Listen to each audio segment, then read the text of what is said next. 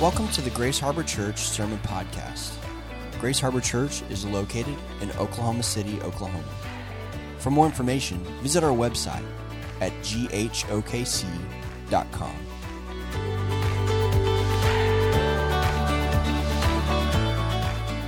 All right, Isaiah 52, verses 13 through 15. Behold, my servant shall act wisely. He shall be high and lifted up and shall be exalted. As many were astonished at you, his appearance was marred beyond human semblance, and his form beyond that of the children of mankind. So shall he sprinkle many nations. Kings shall shut their mouths because of him. For that which has not been told them they see, and that which they have not heard they understand. Hey family, good morning. It is good to see you. You saw the lower podium here this morning and you thought something was afoot. Some short guy would be preaching this morning, and so we're going to do this. Hey, listen. Isaiah chapter 52, and we're going to start there in verse 13, and we're going to walk all the way through chapter 53, and I think this could be incredibly powerful, but words alone won't do that. Like, there's not a word in my vocabulary or yours, or if we pulled them all together, that would suffice. So let's pray together. Father, we ask this morning that by the power of your Spirit, you would seize our attention. That you would capture it so deeply and profoundly and hold it there. That we would see the beauty of your Son, Jesus. And that everything would pale in comparison. That all of the hurt and the pain and the stuff that we're walking through and the stuff that's going on would just, at least for a few moments, not stand in the way of us seeing you. Give us eyes to see. I pray a supernatural work of your Spirit that we might be able to see and behold the beauty of Jesus Christ. We ask this in his name. Amen. Thank you for standing. You guys can be seated. We're going to dive right in here this morning. Let me lay a few cards on the table for you. I think this is kind of a safe place to lay these cards. I don't think anybody's going to be surprised at what I'm about to tell you. I believe, that's me personally, I believe that the Jesus story, the story of the life, death, and resurrection of Jesus Christ, the gospel, if you want to call it that, or I believe this book is the truest story that there is. Okay? We all live by narratives. We all live by stories. There's all kinds of good sociological, I didn't say that very well, data that supports this. But we have a framework by which we interpret life. Some people will call those stories. And I believe this one to be the one that most profoundly corresponds with reality. You know that's what truth is, right? Truth is what corresponds with reality. It's what lines up with reality, matches up with reality. And I believe the one that Jesus is about, his life, his death, his resurrection, I believe they are by far and above the truest story ever told. I believe that Christianity says of itself, this is the true story of life, of meaning, of purpose, of the world, of God, of all that is. I believe that this is the truest story. And because I believe this, what I often want to do is, this might take you by surprise because I make fun of nerds a lot. And if you're a nerd in the house, hey, we love you anyway. Listen, I feel like there are more and more nerds now. Is that true? Did I make this up? I feel like nerds are taking over the world now. And if you're a nerd, then I'm going to ride on your coattails because I'm not. So anyways, let's go on into this. I believe that all of this is true and that this is the truest story that has ever been told. And because I believe this, here's what I want to be. Like deep down inside, I want to be this professor type. You know, the one with the really good beard and the pipe and the glasses who looks down over the top of him like this, and he sits back in his chair and he writes. And I want to be that guy. I want to be this supreme intellect. Don't laugh. That's not funny. Don't hurt my feelings. But then here's what happens. Like I want to argue the truth and the relevance and the reason behind the existence of God and the truth of Jesus Christ and why he is the truest story ever told. I want to do that. Because I believe this, I want to argue this. But then I soon run into the limit of my own intellect. Anybody? You ever met the limit of your own intellect? Ask your neighbor. They probably will tell you a time when you ran into the limit of your own intellect. I believe Jesus to be this true story, but I believe that my intellect is not enough to describe it or capture it or describe it in detail enough. I know it's there, and I know the evidence supports it to anybody who wants to see it. I know the evidence is there, but I find the limit of my intellect. I also believe this about Jesus, that I believe his way of life is the best way of life. And that there is nothing better that you or I could do than following Jesus with the totality of our being. I believe there's nothing better for us. Like, life makes sense. It works when we do this. I believe that when we follow Jesus and submit to his authority and follow his rule and reign, I mean, life works. Not that it's perfect, not that we don't suffer, but suffering has this redemptive edge to it, right? And so I believe this. But even here, like, I get this and I believe this, and this is my card laying on the table. I believe that this is true, and because I believe this is true, I want to be this kind of coach like Phil Jackson. You guys, please tell me. I'm sorry, I used a basketball reference that really only matters to about 3 people in this place. I apologize. Phil Jackson coached Michael Jordan, and you definitely need to know Michael Jordan. If you don't know Michael Jordan, you have no place in this church, whether you're a nerd or not. I'm just kidding. This is why Nathan only lets me preach every so often, okay? I make a lot of really bad jokes, and it's filmed, and I forget about all that, okay? So Phil Jackson was this great basketball coach, great mind, pick any great coach you want. I feel like this is what I want to be spiritually. I want to guide people into the practicalities of following Jesus because I know that it's worth it. I know that it works. I know that it's real. I've lived long enough to try many different approaches to life, and I've lived long enough to watch one effort after another fail and always to come back to this same conclusion that what Jesus said was right, good, and true. But even then, I find my own limit to live the way of Jesus. My own limit to lead other people there well. So I have these grand beliefs and I have these desires that go with these beliefs that I want to be this professor type or I want to be this coach type. And all of this is said and all of this is true and all of these things have their place. But then I come to this place where I realize that Jesus is more than just a set of teachings. He is more than just a truth.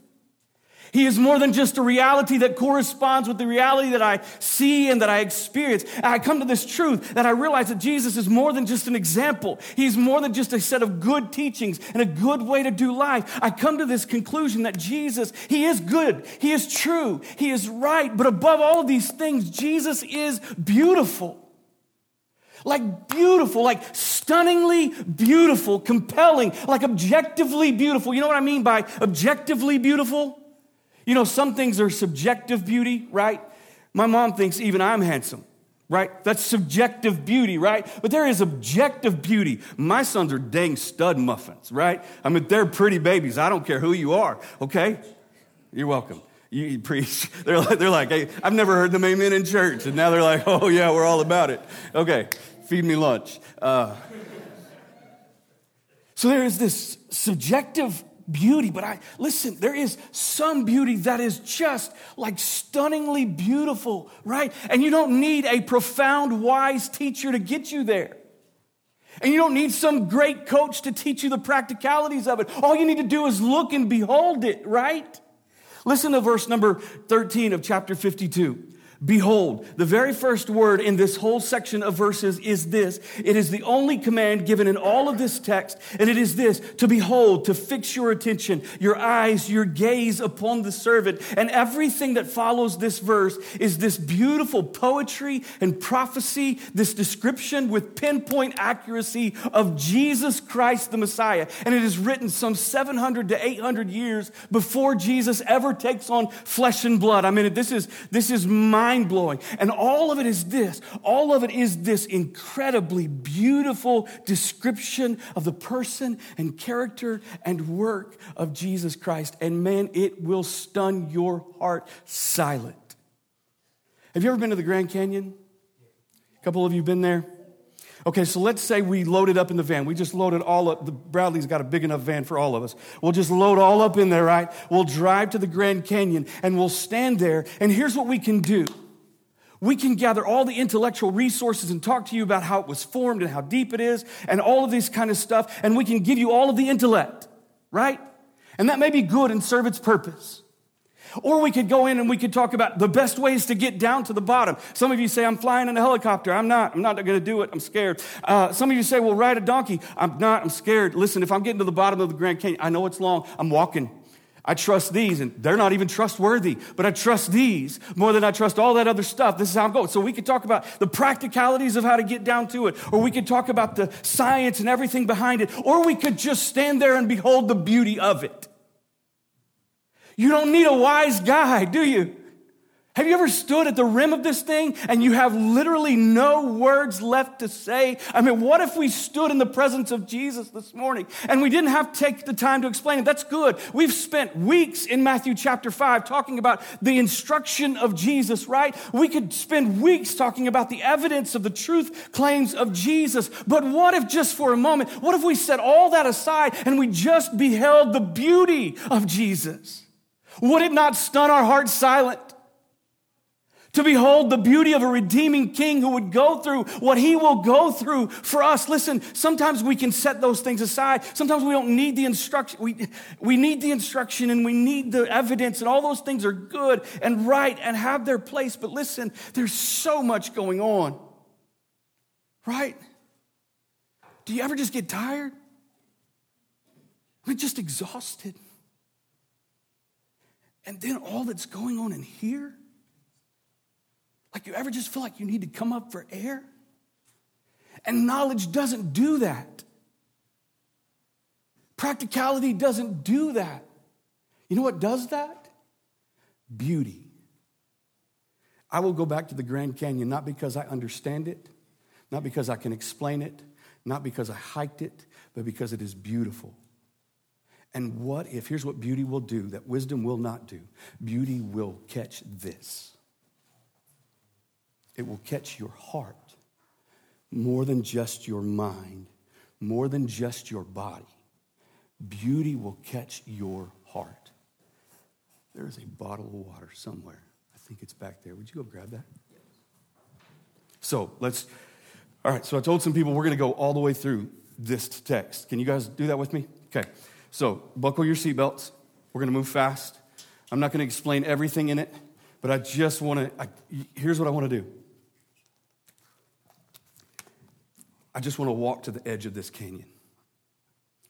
And the only way you don't see this beauty is if you refuse to look. You don't need a wise guide. You don't need a skilled practitioner to see this. You just need eyes to see. Okay, let's go. Chapter 52, verse number 13, begins this summary of everything that is about to be talked about in here. To be sure, there is truth in this. There is practicality in this. This text was written over 700 to 800 years before Jesus Christ ever came on the scene. Early Jewish writers before Jesus absolutely believed that this prophecy was talking about the Messiah.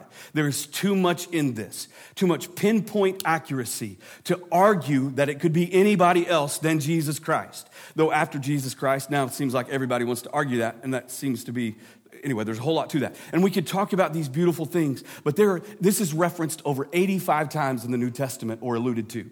This passage of Scripture, over 85 times, it is either referenced or alluded to in the New Testament. And it is always applied to Jesus Christ. And what we're talking about here is 800 years before Jesus ever took on flesh and blood. The prophet is moved by the Spirit of God to write these things with such accuracy that you cannot mistake it, who he's talking about. And here it is. It's not only things that he does, but it's things that are done to him. So it's not like he could just read the list and go, okay, got to check that one off, right?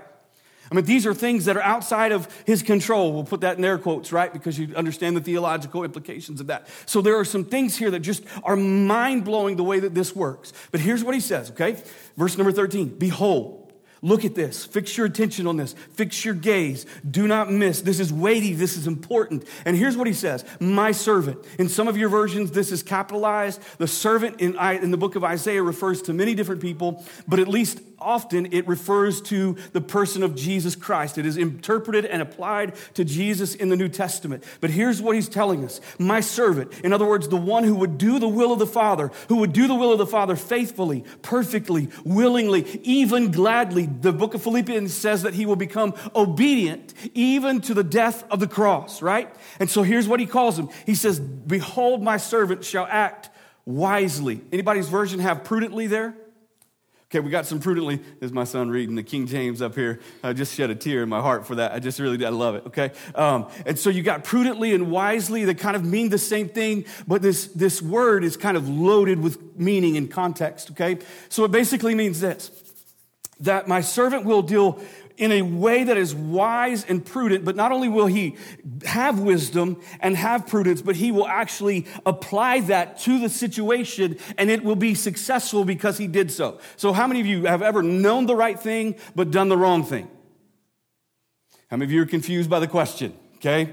If you're sitting next to somebody who didn't raise their hand for them, okay? This is what works, right? Okay, so you understand that wisdom is maybe knowing what to do, but there's more than just knowing, right? You got to put this into practice when the rubber meets the road. And so what this means is that not only will this servant have this wisdom and foresight and knowledge, but that he will actually put it into practice in such a way that the mission succeeds, the plan succeeds. What mission? What plan? We'll go on and it'll kind of become clear as we go. Okay? So here we go. Verse number 14. I'm sorry, I skipped it. Don't want to go too fast. Already failed that mission, right? He shall be high, and he shall be lifted up, and he shall be exalted. Did you notice that all three of these things seem to say the same thing? So it's basically, if you look at that clock, don't look at the clock. Don't want to know what time it is. But you can say it's either 5 till 12, it's 11:55, or there's another one, right? 55 after 11. You can say it three different ways, right? It all means the same thing. And these three words, whenever they're grouped together in Scripture's writing, it's meant to be emphatic, okay? You're meant to understand that this is a point of emphasis. And so it says, the servant who will deal prudently and wisely and be successful and prosperous in his mission, because he will be successful and prosperous in his mission, he will be exalted and high and lifted up. By the way, Isaiah's terms for God, the Holy One, are high and lifted up, okay? And it says he will be exalted. As a matter of fact, the book of Philippians will say this, that he has given him the name that is above every other name. That at the name of Jesus, every knee would bow in heaven and on earth and confess that Jesus Christ is Lord. In other words, he will be exalted above every other thing. Whatever it is that is high, Jesus will be higher. The servant will excel to the highest point. But now watch this. Verse 14. But before he does that, he will descend to the lowest depths. And as many as were astonished at you, they're shocked. This servant will succeed in his mission and he will rule the world. But on his way to that authority and high place, many will be shocked at him. Why? Pay attention to the next part. And if you don't have a Bible, you need to have one in front of your. Don't even look at me. It's better for you to look at the scripture than me, and you know that without saying amen. Okay? Remember, subjective beauty. Okay. As many as were astonished at you, his appearance was so marred. The word marred means to be disfigured. It means to be destroyed. It means that his appearance, his physical form would be disfigured, destroyed, and ruined. It is a reference to his sufferings. And listen to how he says this. It would be beyond human semblance. And his form beyond that of the children of mankind. What does that mean? It means this, that he would endure such suffering that there would be barely any traces of his humanity left. Have you ever met somebody who's just lived a really hard life and they've lived it for a long time and you can see it on their face? Like early on, there's pictures of their beauty and their health and their vitality, and you're looking at them now and you're going, what in the world happened to you? And what it is it's just a long, extended period of suffering and grief and hurt. Because here's the truth, and I don't know how this works. I don't get science. I'm not a nerd. Remember, we laid that out front at the beginning, okay? But I do know this, that intense suffering, emotionally even, can change your very physical appearance.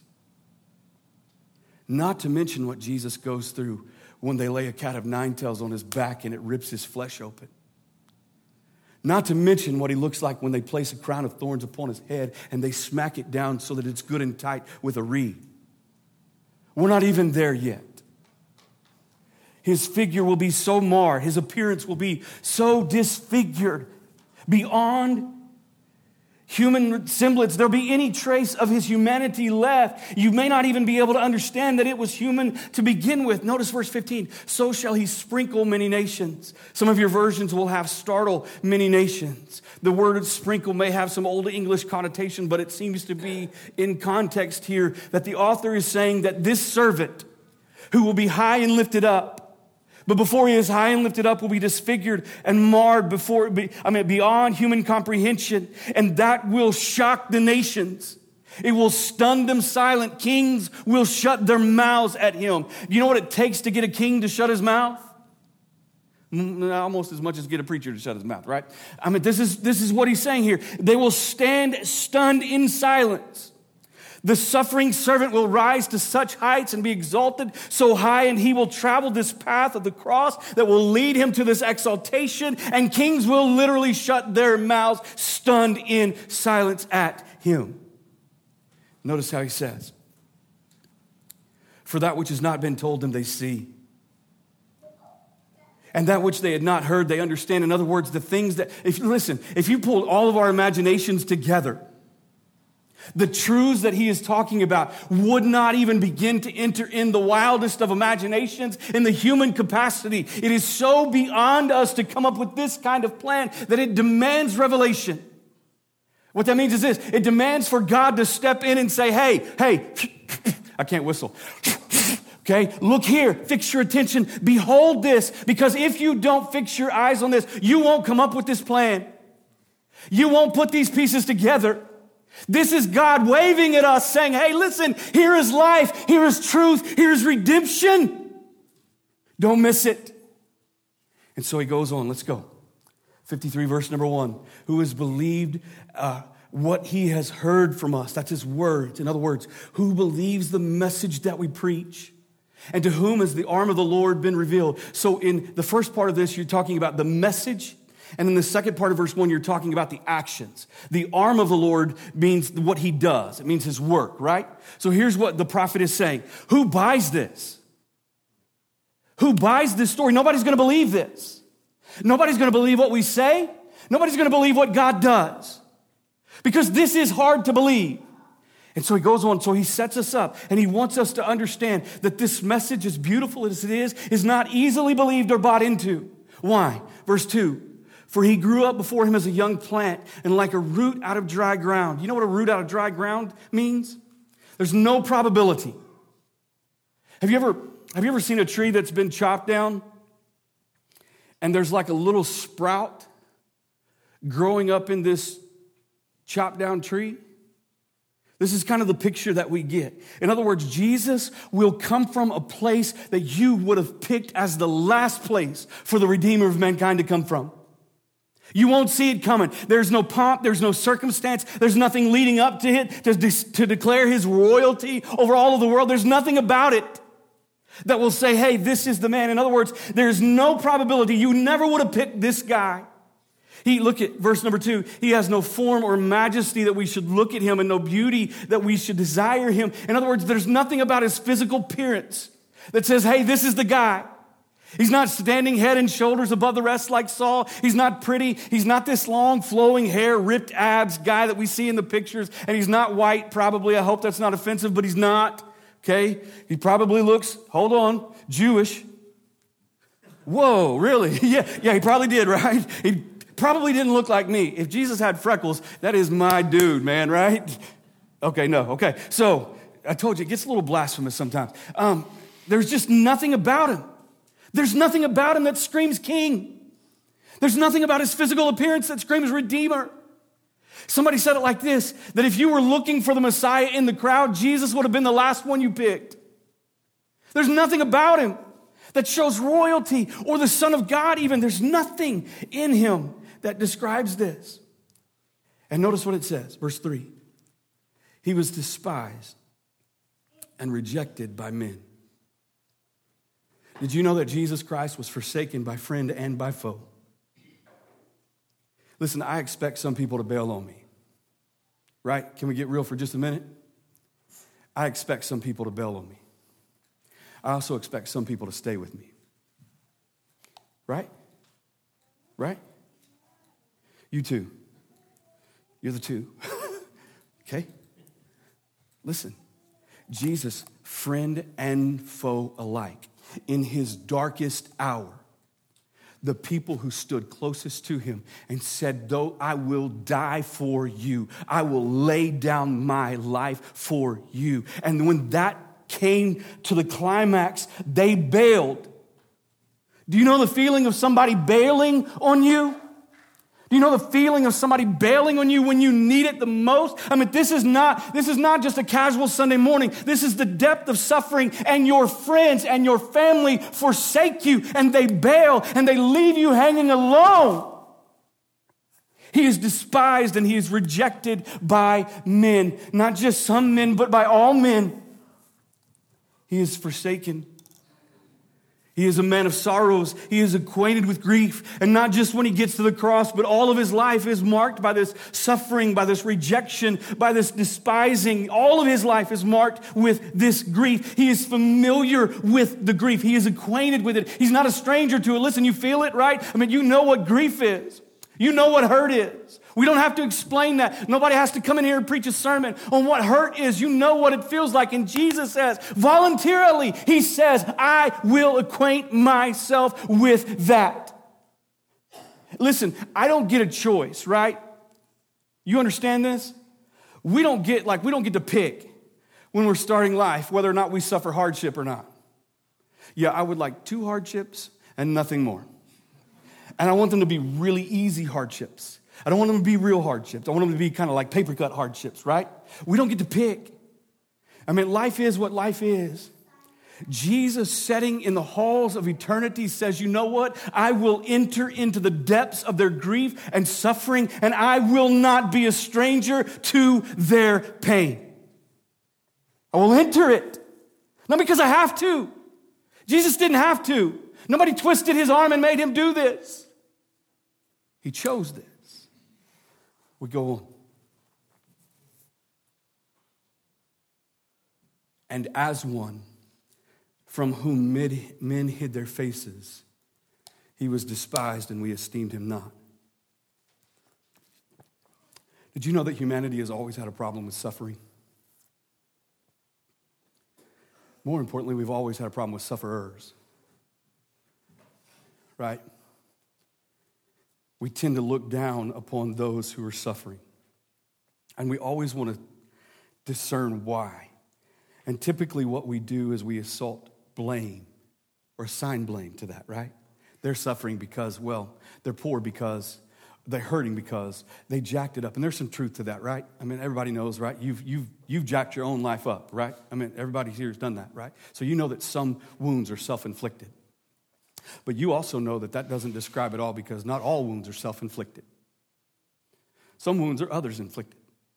Some wounds are life-inflicted. And what humanity has always done is they've always taken the extreme sufferer and they've put them as outcast. Because they weren't fit for society. They weren't whole, they weren't healthy, they brought it down, right? All of this kind of stuff. And humanity has always tried to distance itself from suffering. Rejected it, turned its back on, esteemed it of no value. That's what it means here when you read these words of the law. And we hid, as it were, our faces from him.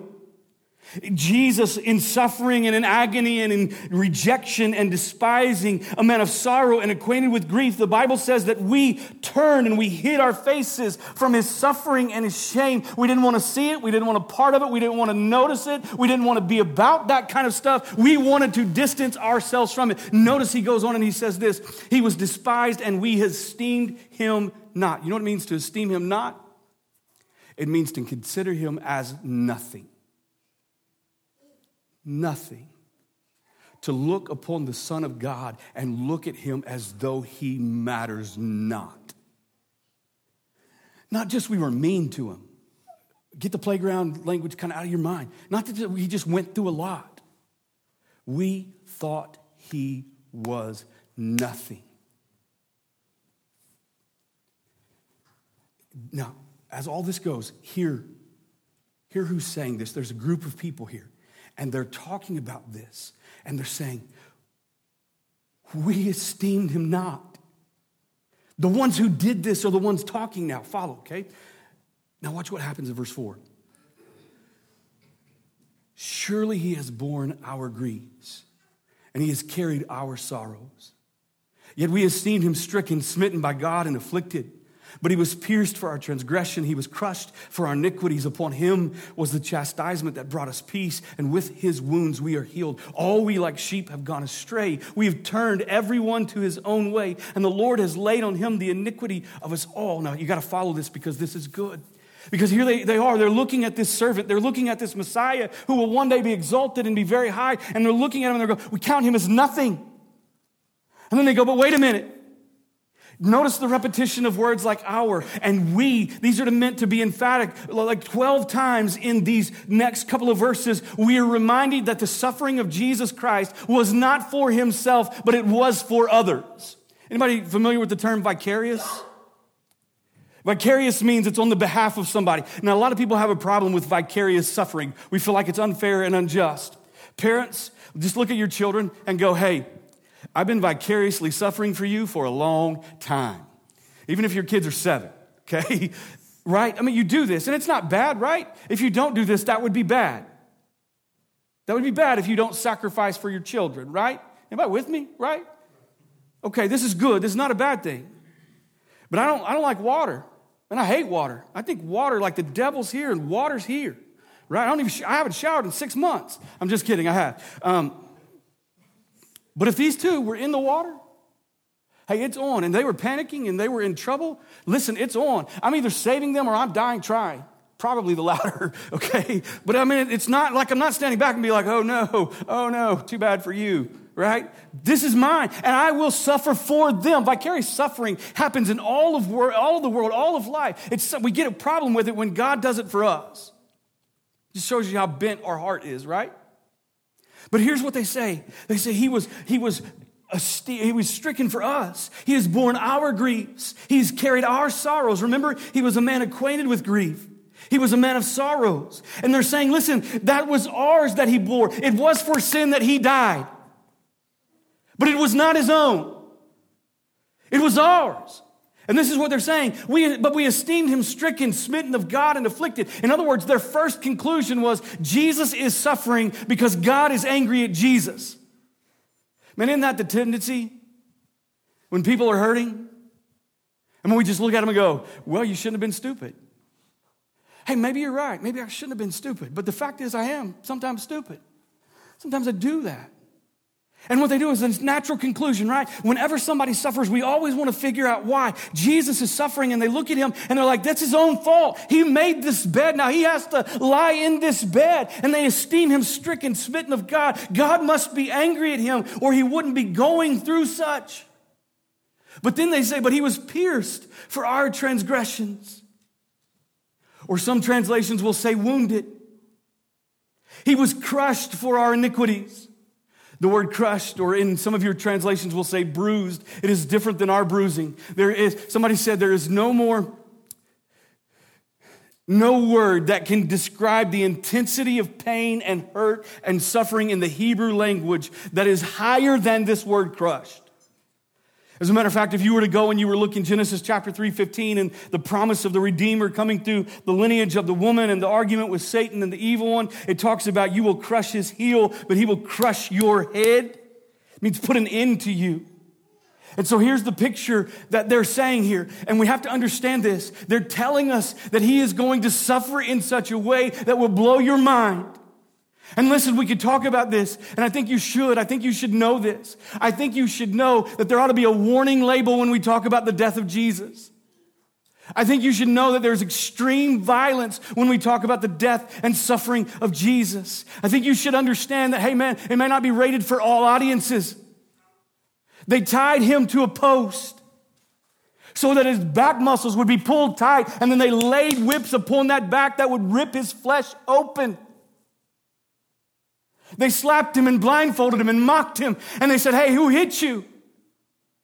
They pierced his hands. They pierced his brow. They pierced his side. Pilate beat him so much that he was hoping to appease the crowd by beating him to the point that they wouldn't have to crucify him. How bad do you have to beat somebody that you hope that turns the crowd away from murdering somebody? Listen, this is not easy. It shouldn't be easy. It should be heavy. But it should be heavy in a good way.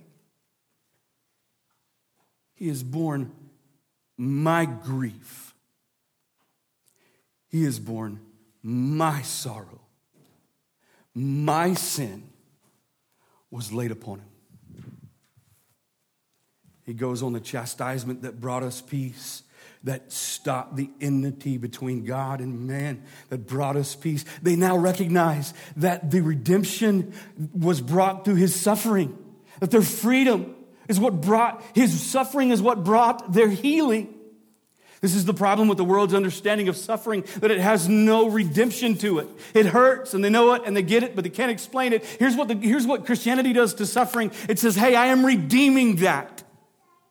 I'm redeeming that. Christianity does with suffering what no other faith does with suffering, and no other ideology does with suffering. It redeems it. And it redeems it by Jesus Christ entering fully into that suffering and taking upon it himself. Now follow in verse 6. All we like sheep have gone astray. Do you know why sheep go astray?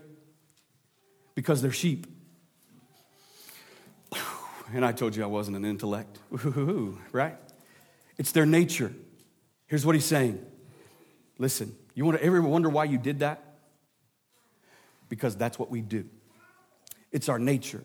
It's our DNA. It's our genetic makeup to turn to our own way. But now watch what he says here. We have turned everyone to his own way. That's not nature, that's choice. Isaiah chapter 53, verse number 6 teaches us this, that we are all sinners both by birth and by choice. We choose it. As much as we are born with it, we would choose it again. Like, we don't even need a sermon on that, right?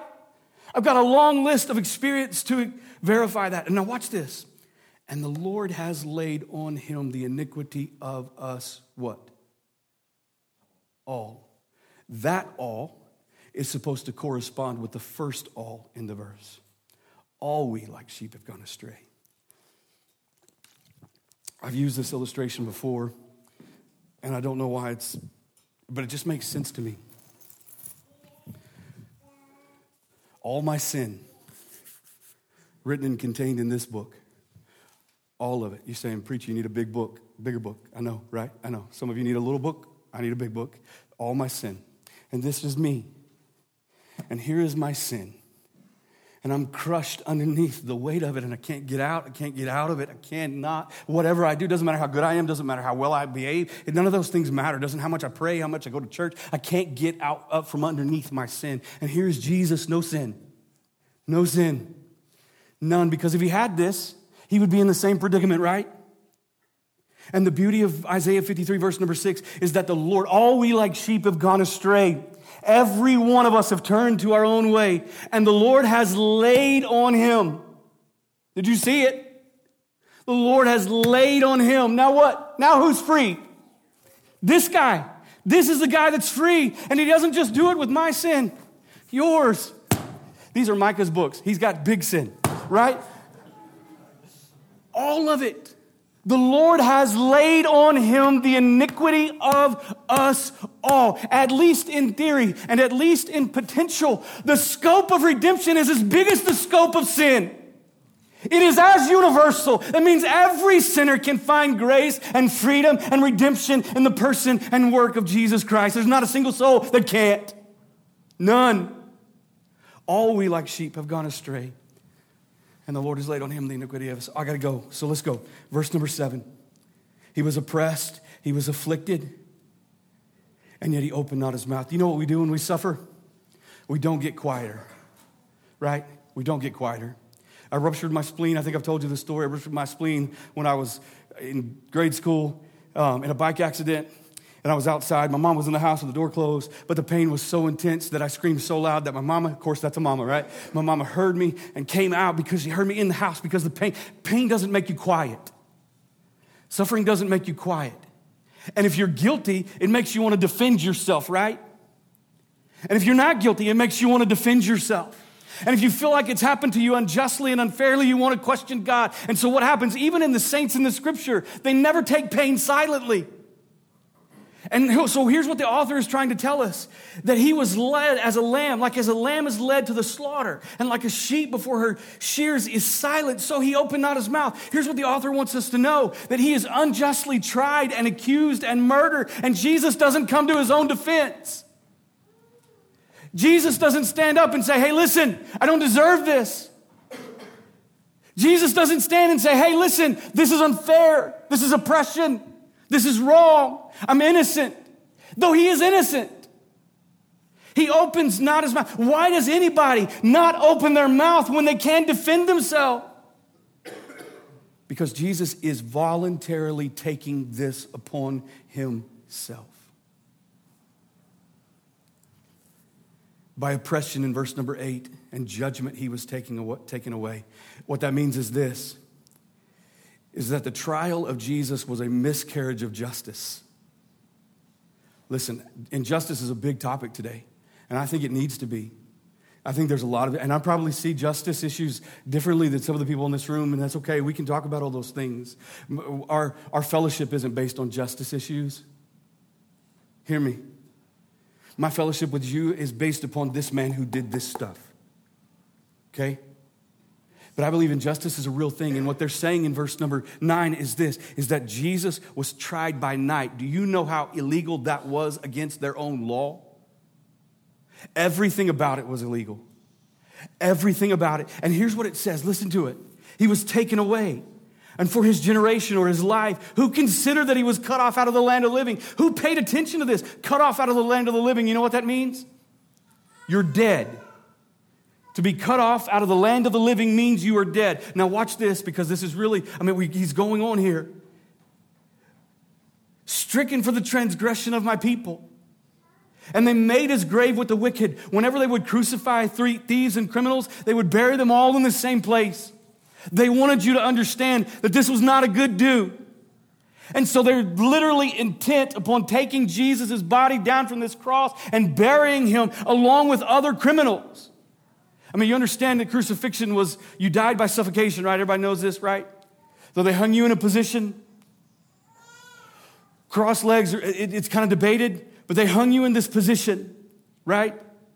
And so literally what would have to happen for you to breathe in this position is you would have to push up and pull up on nails. Sounds fun, right? To catch your breath, but you couldn't hold that for long.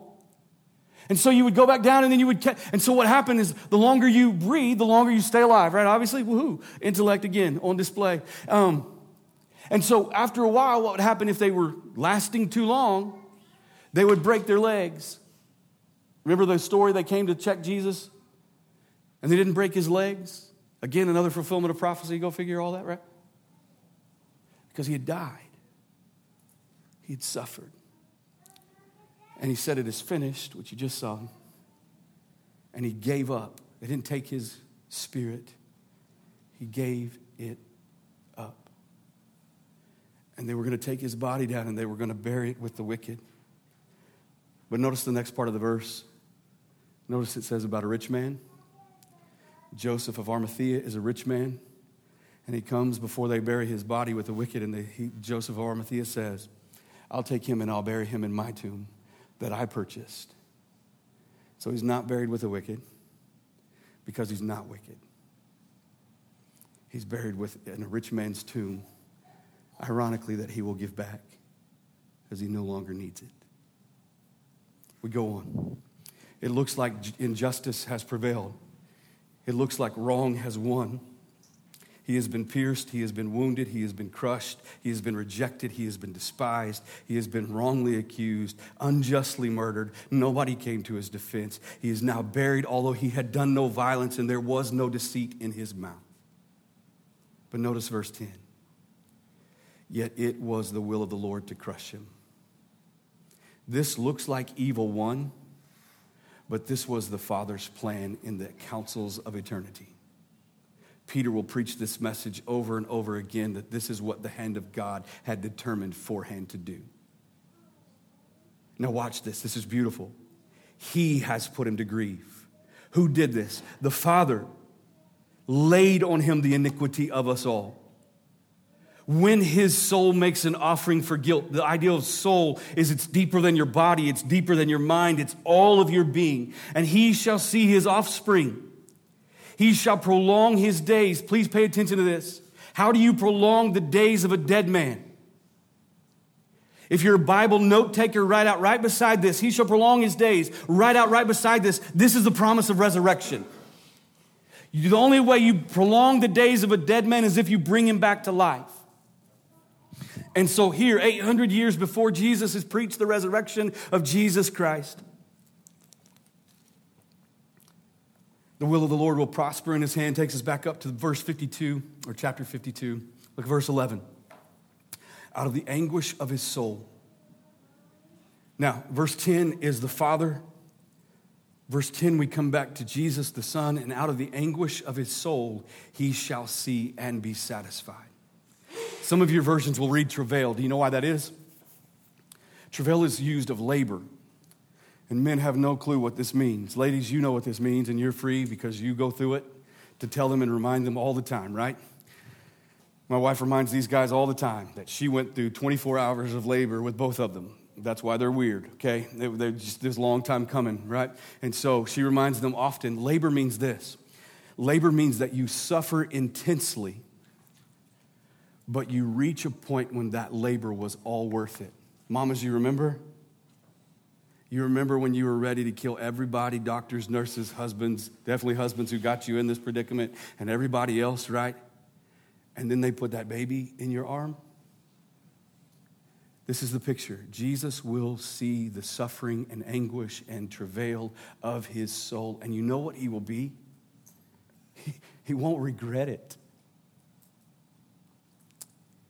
He won't be remorseful.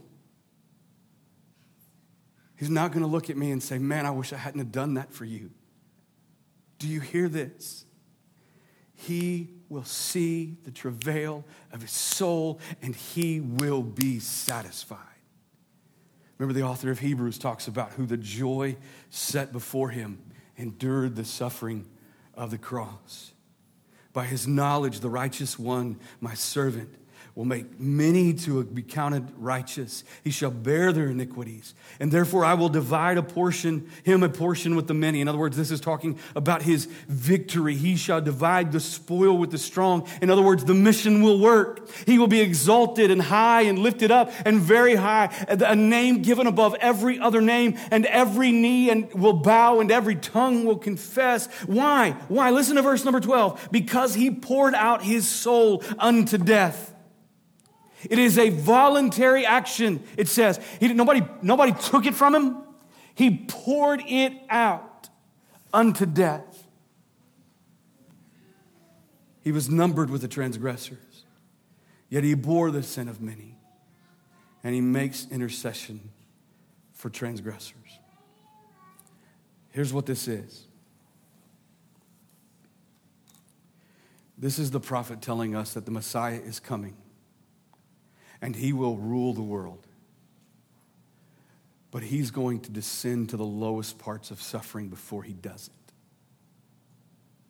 And 800 years later, Jesus wraps himself in human flesh, and he does it to the T. There's a passage in Acts chapter 8, and we'll close with this, where Philip is a deacon in a church, and the Spirit of the Lord has moved him to this place, and he sees this eunuch in a chariot. And apparently the chariots worked in such a way that you could read scripture while you were riding in a chariot. I don't know how that works, right? Some of you read while you're in your car. So I guess you could do it when you're in a chariot, right? So he's reading, and he's reading this. And the passage that he's reading is Isaiah 53. And Philip goes over to him and he goes, hey, do you know what you're reading? And he says, man, the eunuch says, I don't know. Who's he talking? Who's the prophet talking about? Is he talking about himself or is he talking about someone else? And here's what the Bible says. Then Philip began at that scripture and preached to him Jesus. Jesus. And with every crack of that whip and every blow of that hammer and every rejection by that crowd, that was Jesus. And I just want you to know today, you didn't make him do that. You didn't make him do that. He chose that for you. Here's why this is so important. That reworks my heart more than just my brain. That captures me. Because when somebody suffers on my behalf, when they don't have to suffer, that does. Listen, God sent the nation of Israel into exile and punishment and all of these things. And the only thing that happened to their heart was it got harder and harder and harder. But this is their confession. We saw him and we understand now that it was my sin that did that. Their heart has changed. This is what the beauty of Jesus does that nothing else will do. It grabs your heart. My friend, let it grab yours. Let's stand together.